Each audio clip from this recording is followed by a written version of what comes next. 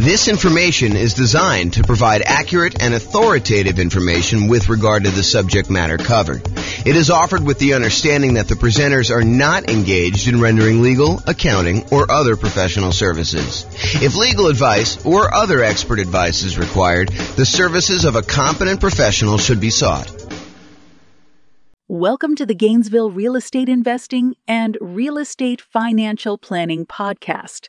Learn all about investing in real estate in Gainesville, Florida, with a combination of real estate financial planning and modeling with numbers specific to Gainesville, plus syndicated, more generalized recordings of live and pre-recorded real estate investing classes, not all of them specific to Gainesville. Be sure to stay tuned after the podcast for a message from our sponsors. Well, good morning and welcome, everyone. I am your host, James Orr, and this is a special class. I don't know if I've taught a class on hard money and private money for real estate investors before, ever as kind of like this combined topic. And it's been a long time, I think, since I've taught a class on hard money and private money, and specifically private money. In fact, I pulled out some resources that I had from a long time ago that I'm going to share with you today, and hopefully you'll like this. So we're going to get started, go over in hard money and private money for real estate investors. So in previous classes, I'm going to try to not cover a lot of the old stuff before, but I'm going to tell you that we have entire classes on a lot of these sections, and there's one last section I think that we've got coming up as well. So the most popular financing options for real estate investors are going to be this kind of group on top, this conventional financing, which I think is like 60-something% of most of the loans that get out there. FHA, which I think is the next largest group. VA, which is the next largest group after that, I think, and that's around 10% of all loans are VA loans. Then you got USDA and portfolio loans, and the portfolio loans are the ones you get usually when you get above 10 loan limit, and or if you're doing some more unusual things with those. So those are the kind of big group of the most common financing things that you're going to do. And we have lots of classes on those. We've got classes on low down payment, no down payment, conventional financing. I've got a whole separate class on VA financing, a whole separate class on the portfolio loans that we just did. And then you've got this whole secondary group of all of the, I don't know if I'd call them miscellaneous, but they're all these additional financing options that we have covered in some parts and probably need to cover in other parts. And so there's the whole creative financing family, which includes owner financing, wrap financing, or buying a property subject to the existing mortgage, loan assumption, the lease option, lease purchase, kind of rent to own family, the agreement for deed, the bond for deed, contract for deed, installment land contract, all those things there. So there's that whole creative financing kind of family of different financing options that are available. And then today we're covering private money and hard money. So we'll go into some detail on those. And then you've got using home equity lines of credit, life insurance policies, self-directed retirement accounts, buying properties for all cash, and then bringing in partners that are usually using one of these other forms, except you're not qualifying for the loan yourself. So I kind of wanted to include all of those as different options. And I think we've got a class coming up to cover the HELOCs, life insurance, self-directed retirement accounts, cash, and partners ones. So kind of like a miscellaneous class to cover those last ones. But today we're going to focus in on private money and hard money. And I'm going to start with hard money. So hard money loans are not usually used when we're doing the nomad strategy, where you're buying a property, moving in, living there for a year. You're buying the property as an owner-occupant, getting usually low or nothing down owner-occupant financing rates, moving into the property, living there for a year. It's a requirement of the lender. You're going to sign a piece of paper when you get these owner-occupant loans that require you to move into the property and stay there for at least a year. And usually it's until you save up enough down payment for the next property. Then you go and you buy your next property, again, usually as an owner-occupant, with low or nothing down. You move into that property, you convert the previous one to a rental, and you're able to repeat this until you have as many rentals as you want. So that's the nomad strategy. We don't usually use hard money for doing that particular strategy, nor do we usually use it for doing house hacking. And house hacking is when you're renting out part of the property that you're living in, whether you're buying a duplex and living in one half, or you're renting out a single family home and renting out rooms or something like that. That's house hacking. So we don't typically use hard money for nomads or house hackers. What we do typically use hard money for is buying properties that need to be fixed up and then we're reselling very quickly, or we're doing like a buy, fix up, refi type of strategy, what some people would call the BRRRR strategy, the buy, rehab, rent, refi, and then repeat. So a lot of folks will use hard money to acquire properties that need a lot of work, because in some of those cases, it is hard in order to get loans on properties that are in really rough shape. In other cases, a lot of people use hard money as a easier to get short-term loan. A lot of times they're going to have really high interest rates compared to what you probably can get if you got more traditional conventional financing. But that's what they're going to use those for. Now, when you do hard money, the property is going to be very important to the lender. They're going to want to look at the property and make sure that they believe that this is going to be a valid, safe investment for them to make. Okay. A lot of times they're going to want to see you buying the property at a very significant discount, such that the loan to value is low enough where if they had to step in because you didn't finish the project or you stop making payments on the loan, if there are payments, sometimes they're not. But if you're unable to make the progress you need to get the property sold, that they can still step in and make a profit, and they feel very, very safe in doing so. So a lot of times they're looking at it and they're trying to determine, does the property support the kind of like loan itself? Now, there are people out there that will tell you, hey, look, when you're doing these hard money loans, they're not looking at you as an individual. They're kind of like ignoring you as the borrower, and they're really focused in on the property itself. And that's the only criteria for being able to get the loan. While I have occasionally seen the rogue, random, rare, hard money lender that will only look at the property, the overwhelming majority of the ones that I've had experience with do look at the borrower as well. So if you think, hey, look, I really want to do this real estate investing, but I've got, ugly credit, or I'm unable to qualify for a loan otherwise, and I'm going to go do this strategy where I'm using hard money in order to do these deals, you may be able to find someone who's willing to make a loan based solely on the strength of the property that you're finding. However, I think you're probably going to pay a premium for that. You're probably going to pay slightly higher rates and maybe even have to buy at a slightly bigger discount in order to make those numbers work. But I think more often than not, the hard money lender is also going to look at you and want to make sure that you are qualified and that you have appropriate resources and experience in order to be able to do those types of deals. Okay. So you can find hard money lenders, but I don't think that is the norm. I'll say it that way. So how much do you usually pay for hard money? So hard money rates are significantly higher than what you're going to see getting conventional financing, FHA financing, VA financing. And it's usually going to be much shorter in term. So what is the typical rate you might see in a hard money loan? Well, it varies quite a bit. And it varies a little bit based on deal flow in that marketplace and how competitive that marketplace is. So you will see a wide range. I think 10 to 15% is what we've been seeing for a while.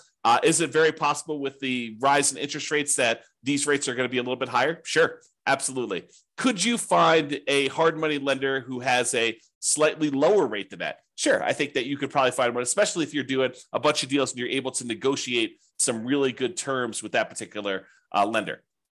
Also, I want to point out that hard money lenders are in the business of loaning money. We're going to talk about private money here in a second, where private money people are people that are not usually in the business of making loans against real estate. Hard money lenders are in the business of making loans against real estate, and so they oftentimes have programs to do this.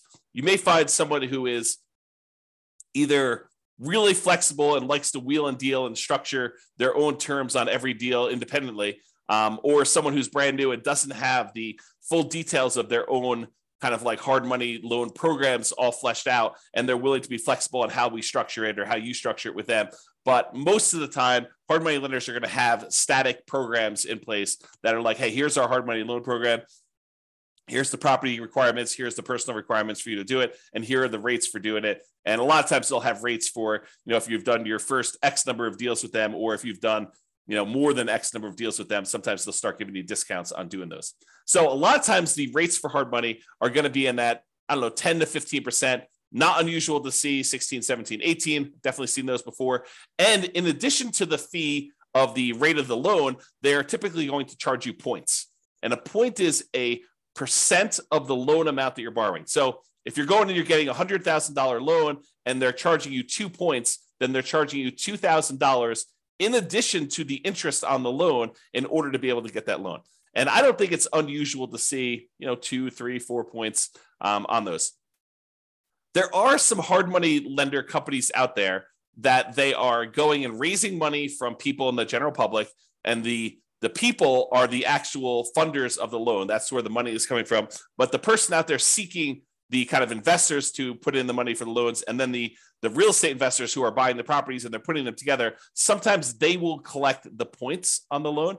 It's a relatively common way to set this up, although not the only way to set this up. But a lot of times they'll say, hey, look, the 15% interest that we're charging you for the loan, the background investor who actually has the money is the one coming in and giving us the money, and they're getting paid the 15%. And then the 3 points or the 4 points or the 5 points or whatever, that is what I'm paid for going out there and putting you two together and coordinating this and overseeing it and managing the process. So that is a common way that we sometimes see hard money lenders set up doing that. Now, these rates can change over time. So you may go out there and be finding 12% today or 15% today or 17% today. And you may find that over time that these rates can vary up and down depending on supply and demand in your marketplace. Hard money loans are often shorter term loans. They're typically not going to be a 30-year fixed rate financing type of situation. Although I've seen some hard money lenders offer like a longer term, sometimes like 2 or 5 year program where they're using hard money loans in order to fund sort of like a shorter term, midterm, I guess it's more of a midterm rental property where you're able to acquire the property, rent it out for a year or two, let things kind of settle in season, and then you're able to kind of replace that loan with some type of longer term financing. But the overwhelming majority of the hard money loans, especially ones that people are using for fix and flips or doing the BRRRR strategy, are going to be in this 3 to 12 month range. And for those of you that are doing the BRRRR strategy, my understanding is that the exit financing requirements have changed recently. And now they are requiring that you actually season the property for a full year. So you'll need to have this hard money loan in place for 12 months to be able to get your kind of like 30-year fixed rate financing on the way out in most cases, unless you're getting creative and using some type of unusual portfolio financing where they're not requiring that in the midterm. Okay, so a lot of times they're going to be shorter term loans, like 3 months on the really short side. 6 months is really common from what I've seen. And I don't think it's unusual to have 12 months. Some of them will structure these things. So they'll be like, hey, look, it's 6 months. It's 15% and 2 points in order to get the loan for the first 6 months. After that, if you want to extend for another 6 months, it's another point or two. And, the interest rate's still the same for that. And so they may structure it where you have to pay additional points in order to extend your loan for an additional term. So be careful when you're planning this and understand, especially if you're brand new and you don't really have a good understanding of the timeline for how long it's going to take for you to get your property fixed up, on the market, marketed, sold, and closed, because sometimes those things are independent, different time periods for a lot of those. And some people don't estimate that time correctly. They think, I'll get this on the market, I'll get a contract within 30 days, and I'll be closed within 30 more days. And so they can only give themselves 60 days to get the property marketed and sold. And that's not always the case. I'll say that way. So maximum loan to value, this can vary quite a bit depending on which hard money lender you're using. One you hear pretty commonly is 70% of the after repaired value. So if you think about what the property is going to be worth once you fix everything up, a lot of times they will set their loan amount, the maximum amount that they're willing to loan you on that property using a hard money loan, at some percentage of what the property will be worth after you fix it up. Not necessarily of what the purchase price is going to be now. So if you're able to purchase the property for less than that 70% of what it's going to be worth when it's repaired, a lot of times hard money loans can be nothing down, where you're able to acquire the entire property with no down payment because you're buying it at such a big discount that you're able to acquire it below 70% of the loan to after repaired value, as an example. Now, this isn't set in stone, so it's not like every single hard money loan is always going to be 70%. I've definitely seen ones lower than this. 65% is another pretty common one. I've also seen, especially in really hot, fastly appreciating markets, where some hard money lenders have gone as high as, I've seen 80%. It's possible they had even more than that at different times, but realize that these maximum loan to values do vary. They can be negotiable, although if you are relatively new and you've never done one before, your negotiating strength is relatively weak. unless you just happen to find, the right guy who's kind of willing to do that to kind of negotiate with you. I'm going to put myself on mute and wipe my nose. 1 second.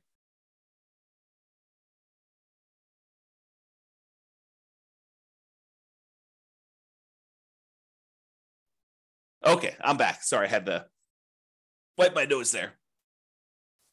Okay, so we talked about that maximum loan to value being in that sort of 70%, 65 to 75, I'd say is probably some of the more common numbers I've seen.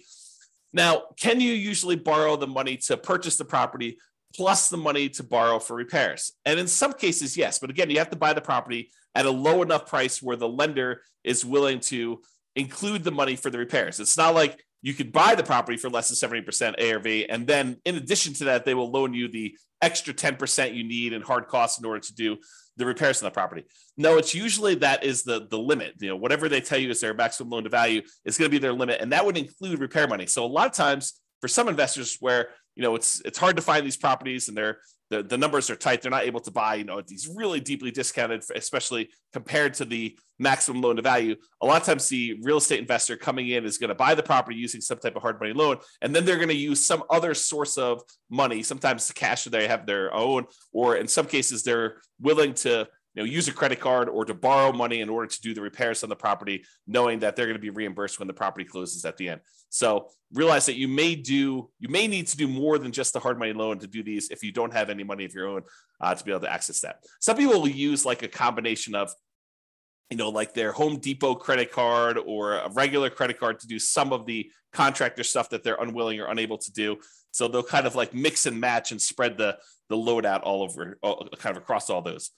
However, if the hard money lender is going to loan you money to do some of the repairs, most of the time they're going to escrow the money for repairs. So it's not like you're going to buy the property and you're able to buy it at a big enough discount where they're also able to finance the repairs, and the repairs are, let's say, $15,000. It's not like the hard money lender, in most cases, some of them may, but in most cases, they're not going to just give you an extra $15,000 at closing that you're going to be able to just sort of have and use for living expenses or whatever. No, they're going to actually say to you, okay, here you go. We gave you the money to buy the property. Now go ahead and do this amount of work in stage one, and then we're going to review that work was done, and we will release the money to pay for the work that was done. So they'll kind of do it in stages, make sure that you got the work done. Then they will release the money for you to pay your contractors and buy your supplies and stuff. And then they'll say, okay, now do stage 2 work, and they'll have all that done. And sometimes there's a stage 3, or sometimes there's not. Basically you have to escrow the money. They set it aside in a special account for you, and they hold on to it until you need that money, until you've proven that the work is done, and they can release that money for you. So realize that's a pretty common thing when you're doing these hard money loans for doing the buy, fix up, fix and flip, or doing some type of buy, rehab, rent, refi, and repeat sort of strategy, the BRRRR strategy. Okay. Let's see here. I think right now we are seeing, and this is very market dependent, but typically we're seeing more money than deals right now. There's more money on the sidelines where they're looking for higher rates of return than there are deals to fund. And so that typically puts downward pressure on interest rates and loans and stuff like that. Again, this is very market specific. I'm sure in some markets there are more deals than there are money out there. And with the rise in interest rates and the alternative things that people can invest in and get a good return on their money, maybe there is less money seeking these hard money loan situations than there was in the past. So realize that could change over time as well. Now, another thing about hard money loans is that sometimes they could be used in conjunction with other financing. So for example, let's say you're putting out, marketing in order to find deals, and you find a seller who owns their property free and clear. They don't have a mortgage on their property at all. And you manage to negotiate with them, and you guys come to an agreement that if you put 15% down, they will actually owner finance the remaining balance.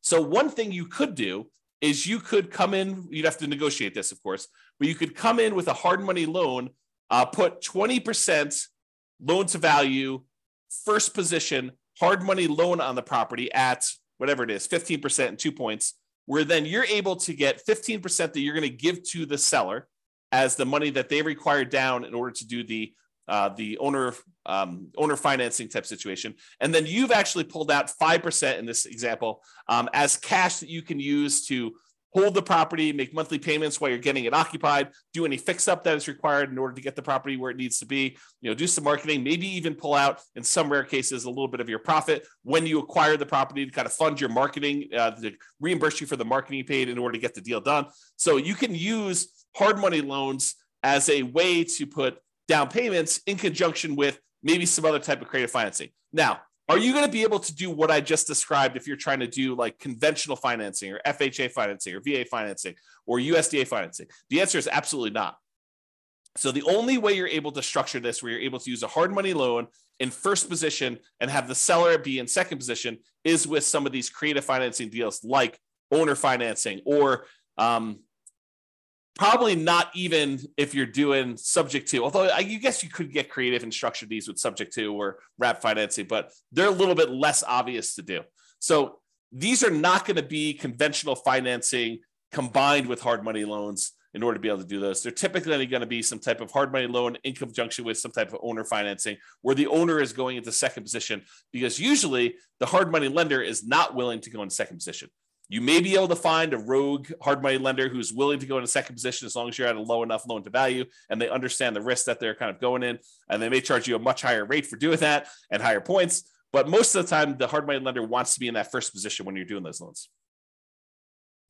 Okay, I'm going to talk very briefly about kind of a side note related to hard money loans. And Terry says a lot of hard money lenders don't allow a second position lien. Yep, I think that is true, Terry. If the loan to value is low enough, though, there are some hard money lenders who would absolutely be willing to be in first position with a very low balance loan. For example, you have a $200,000 property and you want to borrow $40,000 on that thing, and you want to use a hard money loan to do that, and the seller is in second position. I think a lot of hard money lenders would allow you to do that. Again, it's negotiated. Not everyone is going to do it exactly like that, but you're right. There are some that will not allow a second position, especially if it's a high second position. Like you're borrowing 70% loan to value and they have you put a 30% second there on there for the rest of the money. That's probably not going to fly. Okay, so let's go off on this side note. So on the side note about real estate investors, some real estate investors, I'll say, and it's more than just like onesie twosie. I think there's a good percentage of folks, some real estate investors aspire to eventually be hard money lenders. They think to themselves, say, look, eventually I want to get to the point where I've got a bunch of rental properties, but I've also have a lot of cash on hand, and being able to take the money I have and use that to make hard money loans and get 10, 11, 12, 13, 14, 15% return on my money. That seems like an attractive proposition for people. And I think a lot of them believe, and I think this is an incorrect belief, and I'll explain why here in a second. They incorrectly believe that, if I've got $1 million and I'm getting 12% on my money, then I'm getting $120,000 a year that I can live on if I'm getting 12% of my money and I'm doing hard money loans. What they fail to realize is a couple things. Number one is the utilization factor. If you think about the money that a hard money lender has, the full $1 million is probably not going to be completely deployed and invested at the same time all the time. So what it typically might look like is the hard money lender might say, okay, I found an investor who's doing a deal. I'm going to loan them $200,000 on this deal, but I still got $800,000 sitting somewhere else and I'm earning not the 12% on, okay? And then they go and they find another investor, and the other investor says, okay, I need $300,000. They make a $300,000 loan, and now they've got half of their $1 million out at that 12%. But then they still have this other $500,000 that is not earning 12%. And so they're not really earning 12% on their full $1 million at any given time. Then another one comes along and they have $200,000 more out. So they have $700,000 out, but then the first one gets paid back. And so they no longer have that $200,000 out. So now they have $500,000. And then, another investor comes along and they want $600,000, but they don't have $600,000 now because they only have $500,000 left. And so there's this problem of, how much are you utilizing the $1 million or whatever you have as your kind of like investment portfolio for making these hard money loans? And most of the time, you don't have all of it out at all the time. Now, some people, some real estate investors will choose to use some type of home equity line of credit on an investment property or their owner-occupied property, and they will use that as a buffer. And instead of collecting the full 12%, maybe they're paying depending on when they got the loan, 3, 4, 5, 6, 7% on the money that they're coming out with their HELOC, but then they're loaning it out at 12%. And so they're getting the spread, but they're not borrowing the money unless they actually are using it. So you don't have as much of, I guess it's a different utilization problem for doing that. So realize that if you're trying to do this hard money thing, if you're kind of aspiring to do that as a real estate investor, utilization is going to be a key factor. Getting and keeping all of your money out as much of the time as you possibly can is going to be an issue for a lot of folks. And it is sometimes solved by doing like these home equity lines of credits where you're sourcing the funds from somewhere else and then you're using that, or you're becoming like a hard money lender where you're going out and you're finding a pool of investors that have money that they want to invest, and then it's really not your direct problem. And I say direct because it is a problem for you that your clients don't have their money kind of out and invested all the time, and then you're kind of using your uncle who has $1 million. You're saying, hey, uncle, you've got this home equity line of credit for $1 million. Why don't we, loan this money out to someone at, 12% or 15%. And you're sort of like overseeing the deal and finding the real estate investors who need the money for the hard money loan. And maybe you're collecting the points and maybe you're participating in the percentage they're earning or not. But then your uncle's borrowing the money at 5% and he's getting 11%, you're getting 1 point, like there's all these different ways to structure it where you're going out there and you're starting the business of doing this. I'll also point out, which we'll talk about here when we talk about private lending, is that if you're the one that's going out and you are coordinating, bringing in investors and making these loans on properties, that you probably do need to be licensed. And the licensing may vary. I'm not an expert on licensing by any means. I did talk to my own personal attorney, and I chose to get licensed with the state of Colorado when I was raising private money. It actually was a special license. It's a mortgage broker dealer license where we're generating, we're able to create security instruments, basically loans on properties secured by real estate, and you're finding people who want to borrow or loan the money for you. So realize if you're doing this thing where you're doing hard money loans, you're becoming a hard money lender, you probably want to get licensed or at least have a consultation with an attorney to find out what the attorney recommends you get licensed, if at all, in your particular market. Okay, the second part about this, investors aspiring to be hard money lenders, is this idea that you should live on that full interest. So you think, even if you could go loan $1 million out and collect 12% per year, $120,000, a lot of investors think, oh, I can live on that $120,000, and I only need this $1 million, and I'm able to collect 12% per year return on that. And so really I'm getting $120,000 a year that I could live on. That's not how that works. If you've studied any type of retirement planning, especially folks in the financial independence, retire early, the FIRE motion, kind of like group of stuff, you'll hear about this concept of the Trinity study or the 4% rule. And what the 4% rule says, the 4% safe withdrawal rate rule, basically says that if you have a certain amount of money invested, and typically they talk about investing in stocks or bonds or something like that, although it does apply to this as well. I'll explain that here in a second. But if you go and you actually have $1 million invested somewhere else, it is, in most cases, you are less likely, there's a low probability that you will run out of money if you take 4% out each year adjusted up for inflation. But you're not actually taking the full amount that the money is being used for. So for example, if you have $1 million you're investing in stocks and bonds, and that as a whole is earning you 8% per year, you're not taking 8% per year out. You're taking 4% per year out. And part of that is because sometimes money goes up and sometimes money goes down. Like the returns on the stock market, sometimes they're up, sometimes they're down. More return in the bond market, sometimes up, sometimes it's down. And for the same reason, sometimes when you make investments in real estate, like as a hard money lender, some of these deals don't always go the way you want. Sometimes they go bad and you end up losing money on them. And so you should not think that you could take the full 12% and spend that. You should think of it as another amount of money that is invested in something and use the same, whatever your version of safe withdrawal rate is. Most cases it's going to be between 3 and 5%. I think that's with 4% being the most common that we hear most. But 4% of the money coming out, not 12. So if you have $1 million out there invested at 12%, and besides the utilization factor, maybe you're only taking 4% out safe withdrawal rate. So instead of you thinking you're getting $120,000 a year, you really should only be taking out $40,000 a year adjusted up for inflation each year.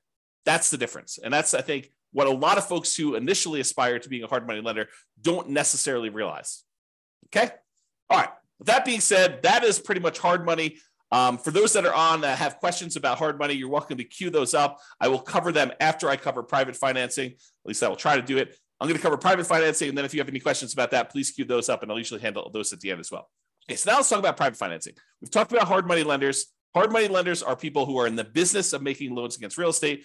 Private financing are those that are not necessarily in the business of making loans against real estate, like grandma. So you're at Thanksgiving dinner, you're talking to grandma about this new real estate investing thing you're doing, and you're kind of venting to grandma that you're having to pay 15% in order to get these hard money loans in order to buy these fixer-upper properties that you're kind of using. And grandma's like, that's crazy. I've got my money in CDs at the bank, and I'm only earning 3%. And she's like, why don't I loan you the money and you can pay me 6%? And it's a lot better than you paying someone else 15%, and I make money too. And you're like, grandma, that sounds like a great plan. I'll go ahead and use you in order to do my loans in the future property. And I don't have to go use this hard money lender anymore. And it's cheaper for me and it's better for you. Okay. So that's the idea behind private financing. We don't typically use these for nomads or house hackers. If you're doing that nomad strategy or the house hacking strategy, most of the time, you're going to want to get these 30-year fixed rate, long-term financing loans from the bank to do this. You could use private financing, but most of the time we're getting a bank to loan us money at these really great interest rates to do that. So not typically used for nomads or house hackers. It typically is, excuse me, let me clear my throat 1 second. I'll mute myself again. Okay, I'm back.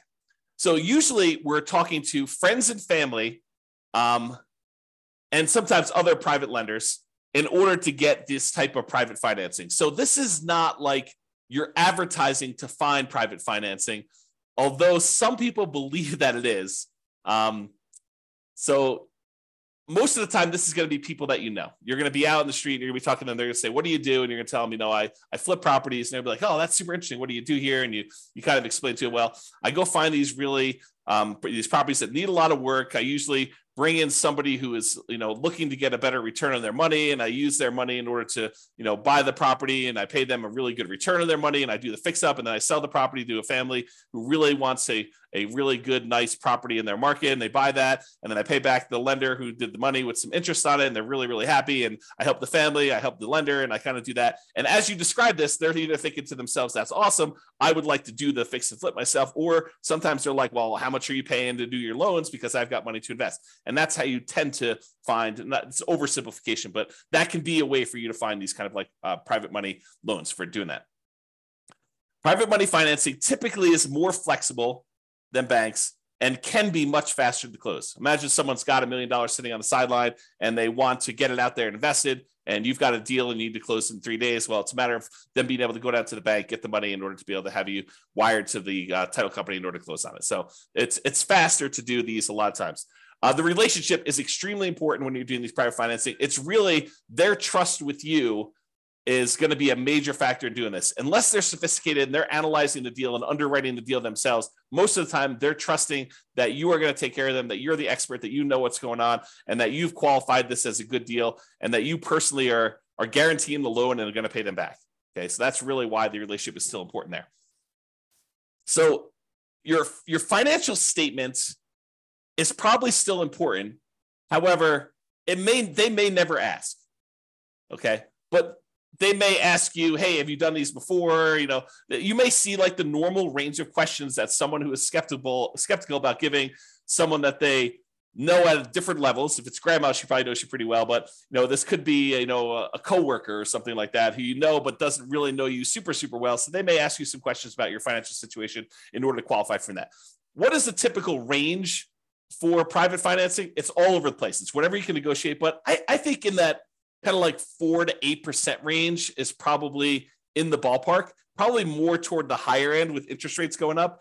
And this can change over time. As money becomes more expensive, people feel less compelled to move to do something like this when they can get 5% in a CD. So if we see CDs go up to 5 or 6 or 7%, then, they may want a premium over what they can put in the CD and get as a return on that. So the range can vary. It's completely negotiated between you and the private financing person. But, typically in that, 4 to 8% range can be there. And I think over time you find cheaper money, right? You go ask the first person, they tell you 10, and maybe you use 10 on a deal, but you're constantly looking for someone else to borrow the money. And when the next person asks you kind of like, how much are you paying? You tell them 9. And if you find someone who's willing to do 9, then you start using the 9 person, you stop using the 10 person, and you kind of work your way down until you find more and more reasonable money over time. And some real estate investors will actually, they'll have money out on deals, especially if they're using private financing for more of like intermediate term deals instead of doing like 3 or 6 months or a year. Maybe they have got like a 5-year term on their money. And if they've got lower money than what they currently have out, they will replace it and pay the old person back. So for example, let's say you have a deal where you've got money out and you can have that money out for 5 years. And let's say it's at 7%. But then you're talking to someone else and you're telling them, okay, we're probably loading in the 6.5% or 6% range if we're doing these hard money loans, or the private money loans rather, for the next 5 years. And they're like, well, I've got, $500,000 I'd like to place right away. And you're like, okay, well, I can replace you. I can replace someone who've got a little higher financing. Are you okay with that? And you kind of work it out between all of them. And you replace the higher 7% ones with now 6.5% or 6% money. And you're able to kind of like do that. Now, the other thing you could do, this is like part of the negotiation strategy if you decide this is a way you'd like to operate, but you could tell people, look, I've got, $500,000 out right now at 6%. If you want me to place your money right away, it'd have to be good enough for me to be willing to pay off that 6% one and have your money out there. They may say, well, I'd be okay with 5.5 as long as you're using it right now and you're going to keep it out there for 5 years. So you negotiate the terms of whatever you're willing to do. And then you could kind of use the existing financing you have in order to improve your position and kind of do that money there. Okay. With that being said, I want to warn you about something, and I want you to understand why this can be potentially problematic and why we're specifically talking about it with private financing. So sometimes you will go find a private financing person who is wanting to loan you money where they don't need the money right away. They don't need the return right away. They're kind of like okay with getting a really good return, but they don't necessarily need the cash flow right now. So for example, one of the more common ones is someone has a self-directed retirement account where they want to loan you the money. Whether they get paid interest monthly or they get paid their interest all in one big lump sum at the end when you pay back the entire loan, they don't care because the amount of money in their account is not actively being used as they're kind of like growing this account there. So they don't really care if you're making monthly payments. So you're really putting their investment into the deal, and their deal, the amount that you owe them, is actually increasing over time. And there may be some advantages for you to do this. I'm not going to get into deal structuring, but there may be some advantages for you to do this for improving cash flow or how you're structuring this, where this is advantageous to you, not having to make this monthly payment, at least in the short term. And so they've got, let's call it, let's say they did a smaller loan. Let's say they did a $100,000 loan on this, and they're actually allowing their interest to accrue. So at the end of the year, let's say they're getting 6%. So at the end of the year, you owe them 106. They've earned $6,000 on the $100,000 that they have out. And then the next year, you owe them 6% interest on the 106. So it's 1012 plus a little bit extra for the interest on that. So really over time, their balance is growing, and that's happening there. And then eventually you decide to replace the money that you owe them with another private lender. And you go and you pay back this $100,000 original loan plus the $6,000 in interest plus the, let's call it $7,000 interest in year 2 plus the $8,000 in interest in year 3. So you're paying them back their initial investment plus the returns that they earn. And you're doing that with money that you're bringing in from the outside from another investor coming in. What does that sound like to you? It should sound like a Ponzi scheme, because you're actually paying off the previous investors, their initial investment, and the return that they've earned with new money coming in from another investor. So it should sound like a Ponzi scheme to you, because that's what a Ponzi scheme is, right? And then a person who's coming in, they're collecting money and they're paying out the returns and stuff by another investor coming in. So you inadvertently, without really thinking you're doing some type of Ponzi scheme, you actually came in, you said, okay, we structured this great loan. You're happy getting, the amount of money you borrowed and some interest on it. And we're allowing that interest to accrue, which is totally fine. There's nothing wrong with that in and of itself. And then over time, you're like, okay, now you want to get out of this loan. And maybe it's as innocent as that, right? They call you and they're like, hey, look, I finally need this money out. And you're like, hey, no problem. I'll replace you with another one of my private lenders.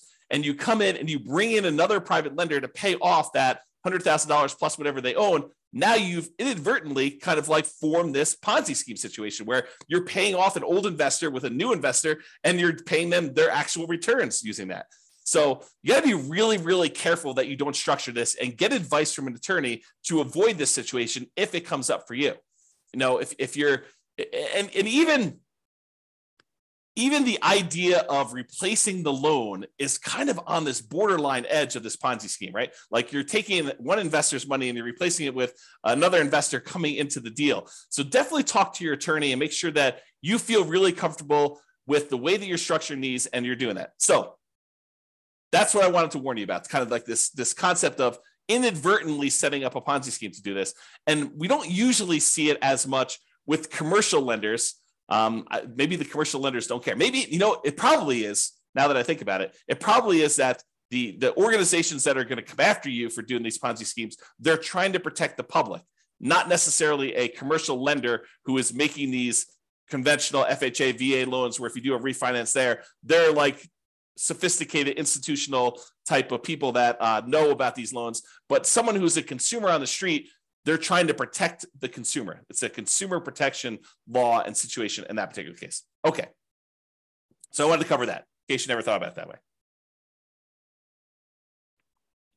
If you decide, hey, I really want to do this real estate investing thing, and this idea of going out there and finding friends and family, people that I know, contacts that I know, and raising money in order to be able to accelerate my ability to do deals, if you're going to get really serious about that, you may decide to go out and start talking to people in a more formal process rather than just off the cuff at Thanksgiving dinner. You're like, hey, look, I want to tell you a little bit more about, what I've been doing. And, if you want to, I'll sit down and I'll walk you through exactly how this all works. And maybe you form like a little PowerPoint presentation, or maybe put together a little PDF, or maybe you decide to go talk to them about, like how your deals are structured and what the deal looks like that someone could come in and do. So eventually, if you plan on doing this more than just like a off the cuff one-time deal with Uncle Joe or grandma, and you decide you want to go out there and make this part of your business, you're probably going to want to formalize this a little bit more. So I will share with you, for the folks that are kind of like got access to the recordings and stuff,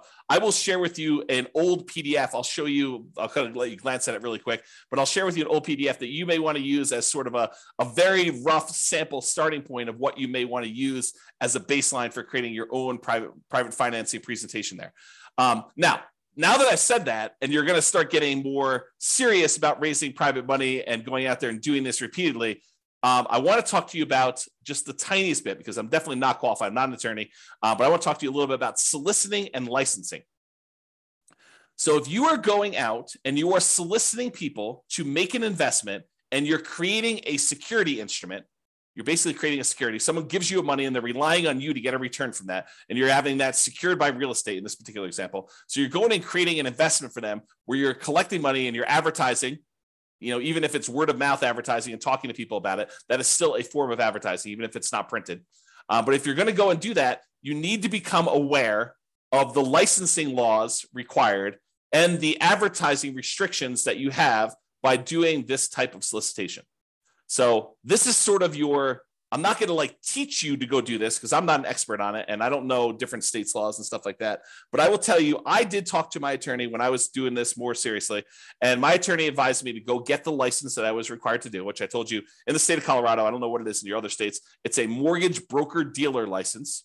That's what it was. And there were definitely restrictions on what you can and cannot say and what you can and cannot advertise in order to do this. And so realize that this is not a Wild West. You can say or do whatever you want. You got to be really careful about promising returns. You got to be really careful about letting them know about the actual risks that there are for them to invest in this stuff. This is not a riskless investment, like really nothing is, as we found out recently by putting money in the bank with FDIC insurance. This is not a riskless investment either, and they should understand what the risks are. And you probably should have written risk disclosures prepared by an attorney, and you probably should be licensed. This is the weird thing, right? Like if you're going to go do a single loan with grandma, do you need to be licensed? Maybe, probably. But this is sort of like, you speed once. Can you get in trouble for doing that? Sure. Are you likely to get in trouble for doing that, especially with grandma? Probably not.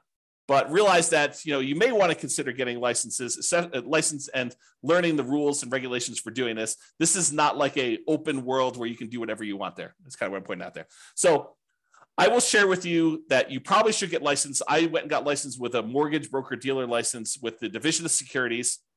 And then they have oversight in what you do. They want to approve things. They want to review your things. They want to review your documents every once in a while. So they'll want to go and make sure that you're doing everything correct. All right. One other thing I'll point out to you. I'm going to share with you the business card I had and what I thought was a good way to do it, but you'll want to definitely check with your attorney to make sure that this is in compliance and that you're allowed to do it. So this is a really old business card back from when I was doing this. I'm, not really raising money anymore. But basically it was like a typical, I buy houses and apartments kind of thing in here. Have my contact information, my name, address, and website and stuff like that. I don't even think the website's up, so there's nothing really to go look at on there. And then on the top here, this is the back of the business card. Besides the creepy kind of shadowy, my face there and there. This was the way that I expressed to people that there were opportunities to invest is I disclosed my licensed situation. So this is sort of like what I would refer to as licensed disclosure marketing is probably a good way to describe it, right? You are disclosing to someone that you are licensed and that this is a licensed activity. And by disclosing that you're licensed in a licensed activity, you imply that there's an opportunity there for some people, right? So licensing disclosure for private investors looking to earn returns from private real estate notes. So I'm giving them a notice telling them there's a licensing disclosure here. Notice. And then there's my LLC name here. The one that was the mortgage broker dealer licensing is a mortgage broker dealer licensed by the Colorado Division of Securities to create notes paying interest secured by a deed of trust on real estate for private individuals seeking those investments. And then I had my personal name is a licensed mortgage sales representative for that thing. So I just disclosed to them through my licensing disclosure that I am licensed to do this in case you had an interest to do that. So that was sort of a possible workaround for directly soliciting for these loans is that you actually advertise your licensing and that this is a licensed activity and you can kind of get people there. Okay. So this is a kind of like really quick, big picture overview. I realize you can't see all this stuff, but this is all of the things in my private lender program, kind of like PDF that I would hand out when I'd sit down with someone to talk to them about doing private loans. It's a 25-page document and you could just kind of get a glance at what's going on there, but I will upload this to the place where I'm going to post the video recording. So if you are accessing that, look for the link if you're watching the recording after the fact or whatever it is there. Okay.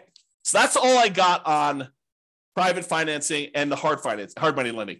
If you've got questions, go ahead and queue those up, but I'm going to kind of go through the conclusion here. So many traditional long-term buy and hold real estate investors will choose to use some type of conventional financing, then portfolio financing. So they're not going to deal with hard money lenders or private lenders at all. Many house hackers and nomads are going to choose to utilize the low and nothing down financing options like VA loans and USDA and FHA and conventional loans. Those buying apartments of 5+ units will likely be utilizing commercial financing, which we covered, I think, yesterday. However, some real estate investors will choose to utilize private financing and hard money. And those situations I talked about, like you're doing fix and flips or you're doing the BRRRR strategy, or you're, kind of like short-term financing things with, private loans or something like that. So this is especially true for those that are doing that. So that is all I've got. Any final questions before we end for today? You guys have been really quiet. Besides Terry. All right. Doesn't look like there's any questions, so I'm going to call it. Thank you, everybody. We will see you tomorrow. You're very, very welcome, Terry. See you all tomorrow. Bye-bye for now. With home prices up, mortgage interest rates up, and rents up, but not quite enough to counteract the higher prices and interest rates. Cash flow on rental properties in Gainesville is harder than ever. Book a call with the Real Estate Financial Planner to apply our proprietary 88 strategies to improve cash flow on your rentals. See the show notes for a link to schedule your call and improve your cash flow today. If you're a real estate agent, lender, or professional in Gainesville that wants to help our real estate investor listeners, consider reaching out to learn about collaboration opportunities with this podcast. We'd love to add more value to our listeners by having you assist our investors buy, sell, and finance their real estate investments. See the show notes to schedule a call to discuss collaboration opportunities.